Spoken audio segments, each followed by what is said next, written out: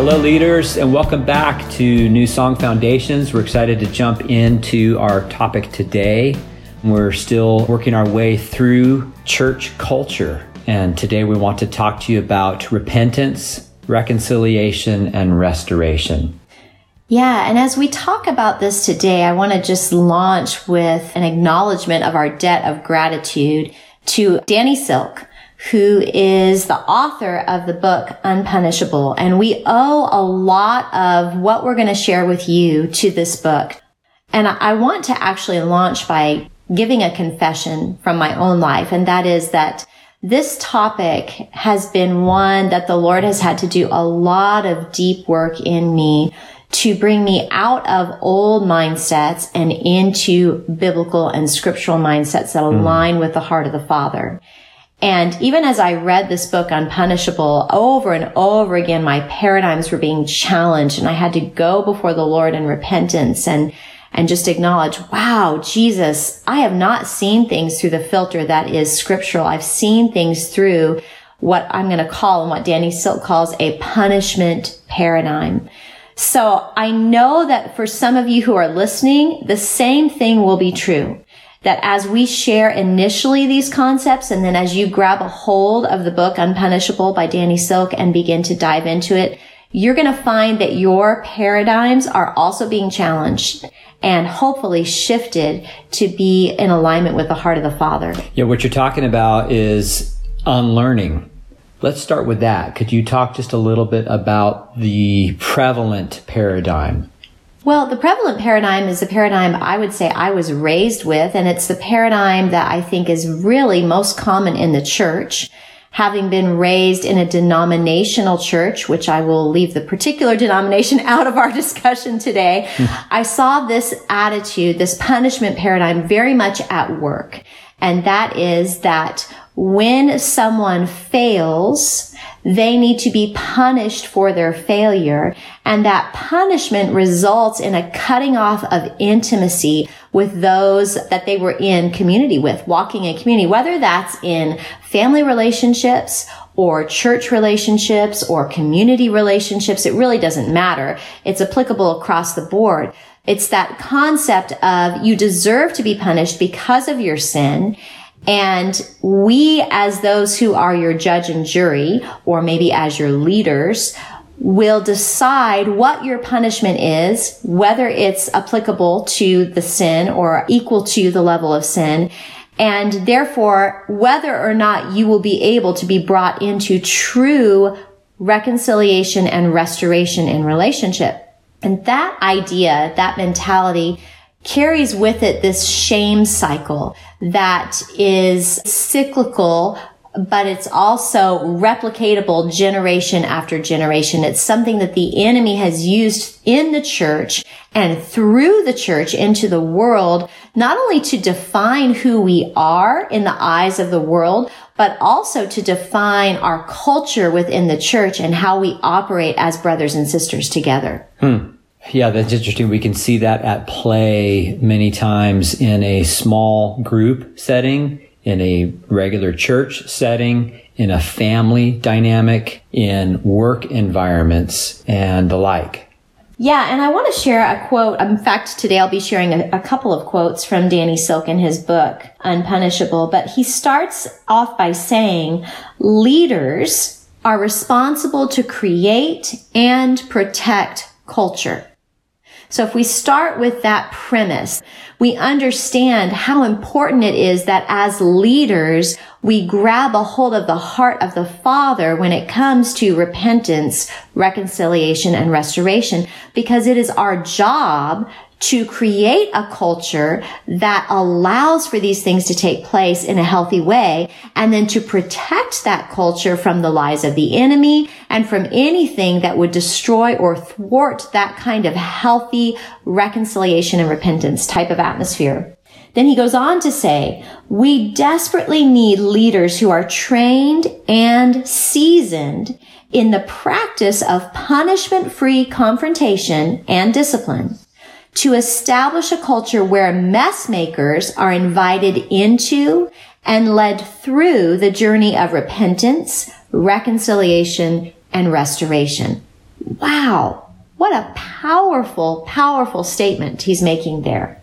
And I have seen over and over in my life the absence of this training, the absence of this seasoning when it comes to church leadership. Most church leaders only know how to operate out of a punishment paradigm. They only know how to look at someone who has fallen into sin and say, we need to punish you.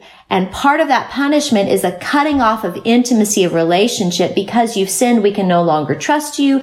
We no longer give you a place of influence, a place of leadership. And we also are going to shut off our hearts from you in intimacy. Therefore, there is no true place for restoration of the sinner. There's only the punishment and carrying of the shame. We live in a day and age where this is pretty prevalent in the church, and we have headlines all the time about pastors with moral failures of large churches. And many of us have experienced this firsthand, where those who we know in leadership at a church have failed. Is this what Danny Silk is talking about? Is this what we're referring to? What about leaders who fail? What about their quote unquote punishment? And what should that look like as opposed to how it looks today? Absolutely. He's talking about that very thing. And he outlines very specifically what a scriptural protocol looks like in regards to how to handle leaders who have failed through sin. And one of the first things that he discusses, and I just love this so impacted my life as I read it, is just that the mindset that we have as leaders in the church, that it's really not safe for me to be known fully and seen fully. Because if I am, then when I fail, I will be rejected fully. If people see the real me, if they see my failures, if they see my weaknesses, then because of that punishment paradigm that's so prevalent in the church, I will be rejected. I won't have intimacy. Any possible intimacy that was created will no longer be available to me. And so it's easier for me to keep myself behind a wall of hiddenness, of unknownness, of self-protection, so that when I fail, it won't be as blatant or public, and it won't have as great of repercussions. Now, this flies in the face of everything that we believe New Song Church, especially church leadership, is supposed to look like. We are to be fully seen and truly known. We are to be vulnerable with one another in truth and in honesty. We are to create relationships that are real and genuine and go deep to the core of who we are, because that's what true fellowship in the Spirit looks like. That's what being brothers and sisters in Christ actually entails. So when we create these walls, these artificial protections around ourselves, because we know we're going to fail, and because we know when we fail, if we don't have these protections in place, we will be rejected due to our failures. What that does is it sets us up for a lack of fellowship, a lack of intimacy that impacts everything that we do as a church. What it does is it creates a religious mindset, a performance mindset that ultimately, in the end, leads to that very failure that we've been afraid of right from the get-go. It also begets cover-up, because there's not the freedom to share honestly about my struggles, because I fear the consequences. I fear the punishment. And that causes me to simply cover up sin, which is just the opposite of how we deal with sin. Yeah, that's right. And, one of the things I think that this can beg a question regarding is, okay, so if we aren't to cover up our sin, doesn't that lead to a hyper grace mentality? Doesn't that lead to a culture that says, it's okay if you sin, no big deal, let's just forgive and move on? And I think we need to address that, because that's not at all what we are encouraging or teaching. In fact, if you know Chris and I at all, you know that one of the things that we hold very dear is the pursuit of holiness. We believe that God has called the church to consecrate herself in holiness. However, we firmly believe that church leaders the church at large, should pursue holiness for the sake of maintaining deep intimacy with Jesus, not because of fear of shame and disconnection from other believers. Now, let me put that another way. In my own life, I should be pursuing things that bless the Lord, please the Lord, obey the Lord, not so that others can look at my life and say to me, "Oh, you're acceptable to us, Tiffany. We don't see these stumbling blocks in your life. Therefore, we can embrace you as a sister in Christ."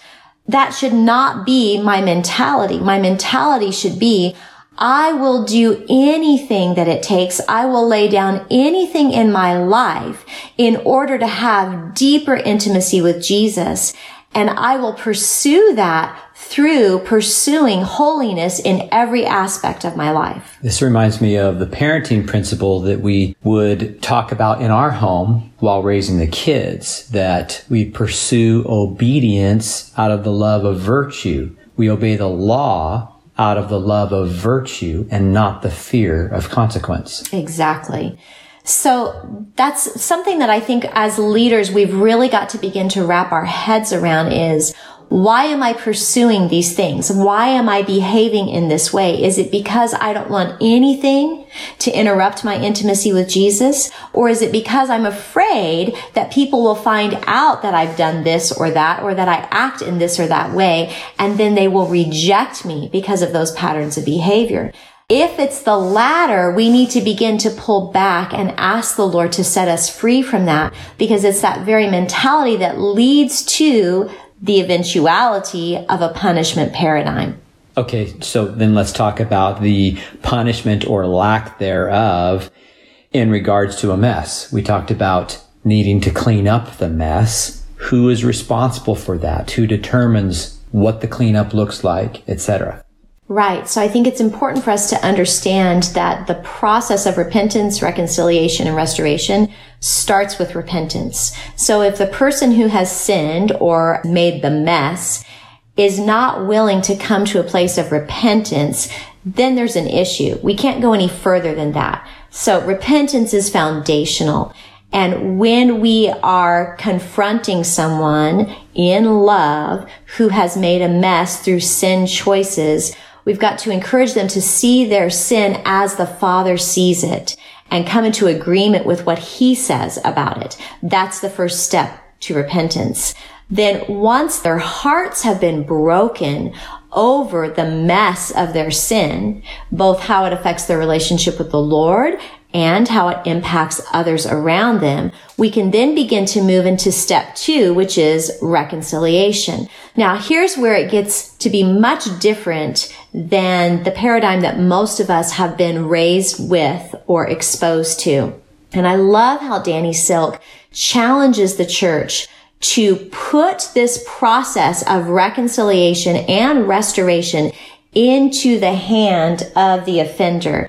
In fact, I love what he says here right on the very first page of the book. It says, in a culture of honor, in a family, we sacrifice self-protection to pursue connection when it's been damaged or destroyed by someone's poor choice.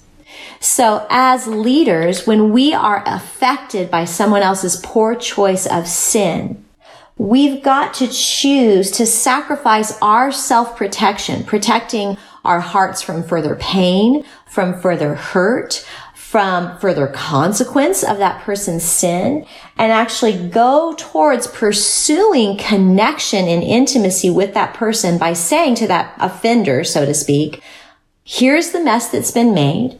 We see that you are repentant, that your heart has been broken over your sin. Now you clean up the mess that you made. And that's a risky step to take. Yeah, because you're putting it into the hands of the person that you think at that point in time cannot make a decision like that. Exactly. It can be a very fearful thing for leaders. And that's why we see so often over and over again, countless times in the church, leaders clamp down on the offender in a way that tyrannically says, here's what it must look like. Anything outside of that is completely unacceptable. And even once you've walked through the process, we're still going to shun you because of your sin. Instead of embracing this idea, okay, you're the one who made the mess, so you are responsible before the Lord to clean up the mess that you've made.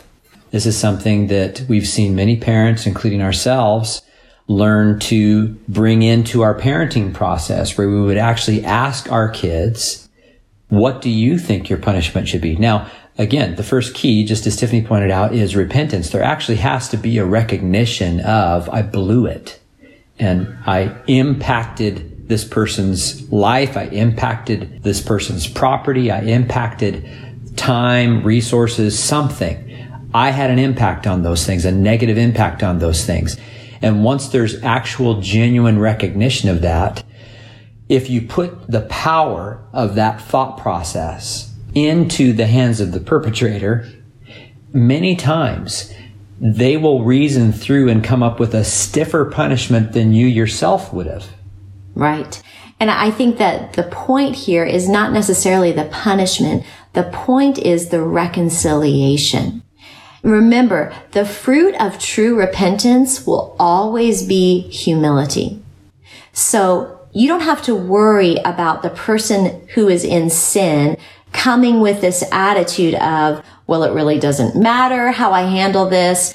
I'm just going to blow right through this and get on to the other side so I can get on with my life. Those things do not look like the fruit of repentance. The fruit of repentance is humility. So when we see that the one who has made the mess is actually repentant, we will see accompanying that a true and deep embracing of humility, which will then allow that person to have a right mindset and mentality of what they need to do to create an atmosphere for reconciliation. There will need to be confession. There will need to be an asking of forgiveness. There will need to be maybe practical steps of restitution. There will need to be space created so that healing can take place, and then space eliminated so that restoration of relationship can take place. So all of these things will be understood by the person who's made the mess because they will have a humility mindset. Now let's go back to something that I asked earlier on, and that is, what about the leader? What about, for example, a church leader who has failed in a significant way, perhaps morally? How do we apply these principles to a leadership situation where there does need to be some sort of separation, some sort of break or pause from the leadership role or position in many cases? Absolutely. I think it's very important that we understand what we're not looking for is an uninterrupted flow of leadership because this person is willing to clean up their mess. That is not the case. Most of the time, there will need to be some sort of pause, step back, or space that is created and initiated by the one who's made the mess with the agreement of those who are in leadership in order that healing can take place. So let's take the example, because it's so common, of a leader who has chosen to walk into an adulterous relationship. In that instance, when that person who's been walking in sin comes to a place where they recognize, I have made a big fat mess and it's impacted lots of people. I've hurt, I've wounded a tremendous amount of people through my sin. And they agree with what the Father says in his truth about that. And they come into humility and repentance. At that point, then, there needs to be a discussion with that leader of how do we create space to allow those who have been hurt to begin the healing process. Now, obviously, that healing process begins with the one who made the mess coming and saying, I've made the mess. Would you please forgive me? But once that forgiveness has been solicited, then there needs to be this understanding of space that needs to be created so that healing can begin. Now, again, the space is not for the sake of punishment. The space is for the sake of healing. And also accountability, because that leader who's been walking in sin needs to demonstrate to those who are covering them. Hey, I want to be held accountable in this area. I want to demonstrate that I am going to walk through these steps of cleaning up my mess and be held accountable to you in that process so that I can be found trustworthy out on the other side. Now, how about the leader or the individual who their idea of how to clean up the mess is not really that closely connected with reality? I think in that instance, it's so important for the community of leaders in the church to come alongside that person and help them to understand and see rightly. And that may take a little bit of time. That may not be an instantaneous thing, but we need to remember and keep in mind that Paul says in Romans chapter 2 that it's because of the kindness of the Lord that we are led to repentance. As we demonstrate the kindness, the forbearance, the forgiveness of God to the one who's in sin, and as we pray that their eyes will be opened to the appropriate measure of space, the appropriate mode of reconciliation, I believe we can be confident that that person will grab hold of the truth of the fullness of the steps that they need to take. Yeah, that's really good. I think that it's important for us to remember that when an individual is in that place and there truly is repentance, and they've recognized the weight of their sin, the impact of their sin, many times what they're going through, the experience itself, is too much punishment as it is. Absolutely. Because they're going to have the propensity toward shame and toward incorrect thoughts and believing lies. I remember that an individual many years ago went through this exact situation and fell morally, and this was kind of a pillar in the church. And I remember I had an opportunity to talk to that individual who definitely was completely repentant and full of humility. And I had an opportunity to tell that individual that the impact that they had had in the church was still fruitful. It was still meaningful. It still had life and purpose.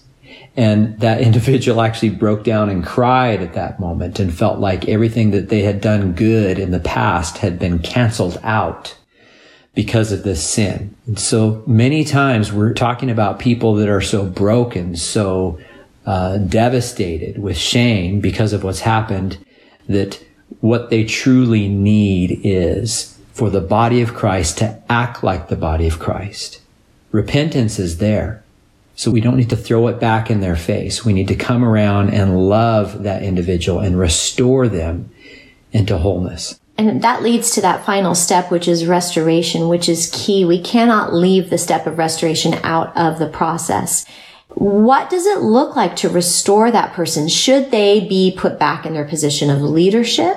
Should they be given their old job, so to speak, given the same amount of authority, given the same amount of influence, or should it look different? And I think the only thing we can say is it's going to be a case-by-case issue. It's dependent on the heart. There will be some who fall into sin, and putting them back in a position where they are leading at the same level or having the same amount of influence would not be wise. Does that mean that they cannot be restored? Does that mean that they can't be involved in ministry or can't be part of the church or can't have intimacy and relationship any longer? Absolutely not. It just means that maybe for a season, maybe for a lengthy season, the way that they minister or the way that they are involved needs to look different so that those that they're involved with and leading can heal. For others, restoration can look like a full replacing of that individual back into their position, back into their influence and authority so that they experience the complete cycle and those that are walking with them see the goodness of God lived out in their life. This is mostly about us. It's about how we react in that moment. It's about taking a powerful stance, which is a position of control, versus relinquishing that control, being led by the Holy Spirit, and putting actually the power back into that perpetrator's hands to clean up their mess and to walk out reconciliation. And I think one final thought would be this.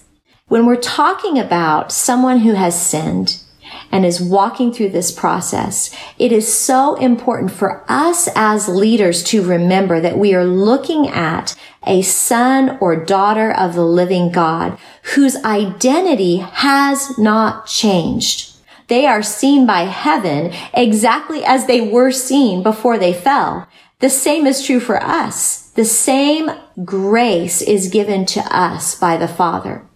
Our identity doesn't shift based on our choices or our actions. It remains the same. So as we walk through the process with this one who is choosing repentance and humility, we've got to be reminded that we need to call out their identity over their lives, to remind them of who they are, to remind them that shame does not have a hold on them, that this has not changed the core of who they're called to be in the kingdom. And if we can keep that in mind, we can keep the goal of restoration in mind, because what we essentially want to do is bring that person back to where they are walking in the fullness of their identity, no longer caught in shame and entangled in those things, no longer bound to sin, but actually acting like that powerful son or daughter that the Father created them to be. And so we put the power of that restoration process into their hands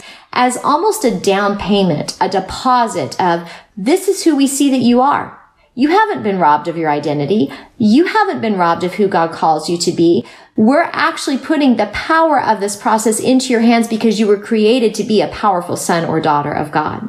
And as then they embrace that, we see shame broken off. We see fear of rejection broken off. We see fear of not being known and not being seen broken off. And we see that person walking back into a confidence of, this is how my Father sees me, and this is how my brothers and sisters in Christ see me. As a leader in the body of Christ, you will encounter this. You're going to run into opportunities to practice this. And so it's your opportunity right now to go before the Father and to reflect on these things that need to be unlearned, these ideas that are not biblical, these ideologies that are of the flesh, of the enemy, of the world, that have crept into the church. Recognize those things in your own heart now as you go before the Lord, to ask Him to regenerate your thought process about repentance, reconciliation, and restoration of a brother or sister in Christ. Thank you so much for joining us. We love you. We're proud of you, and we look forward to connecting with you next time.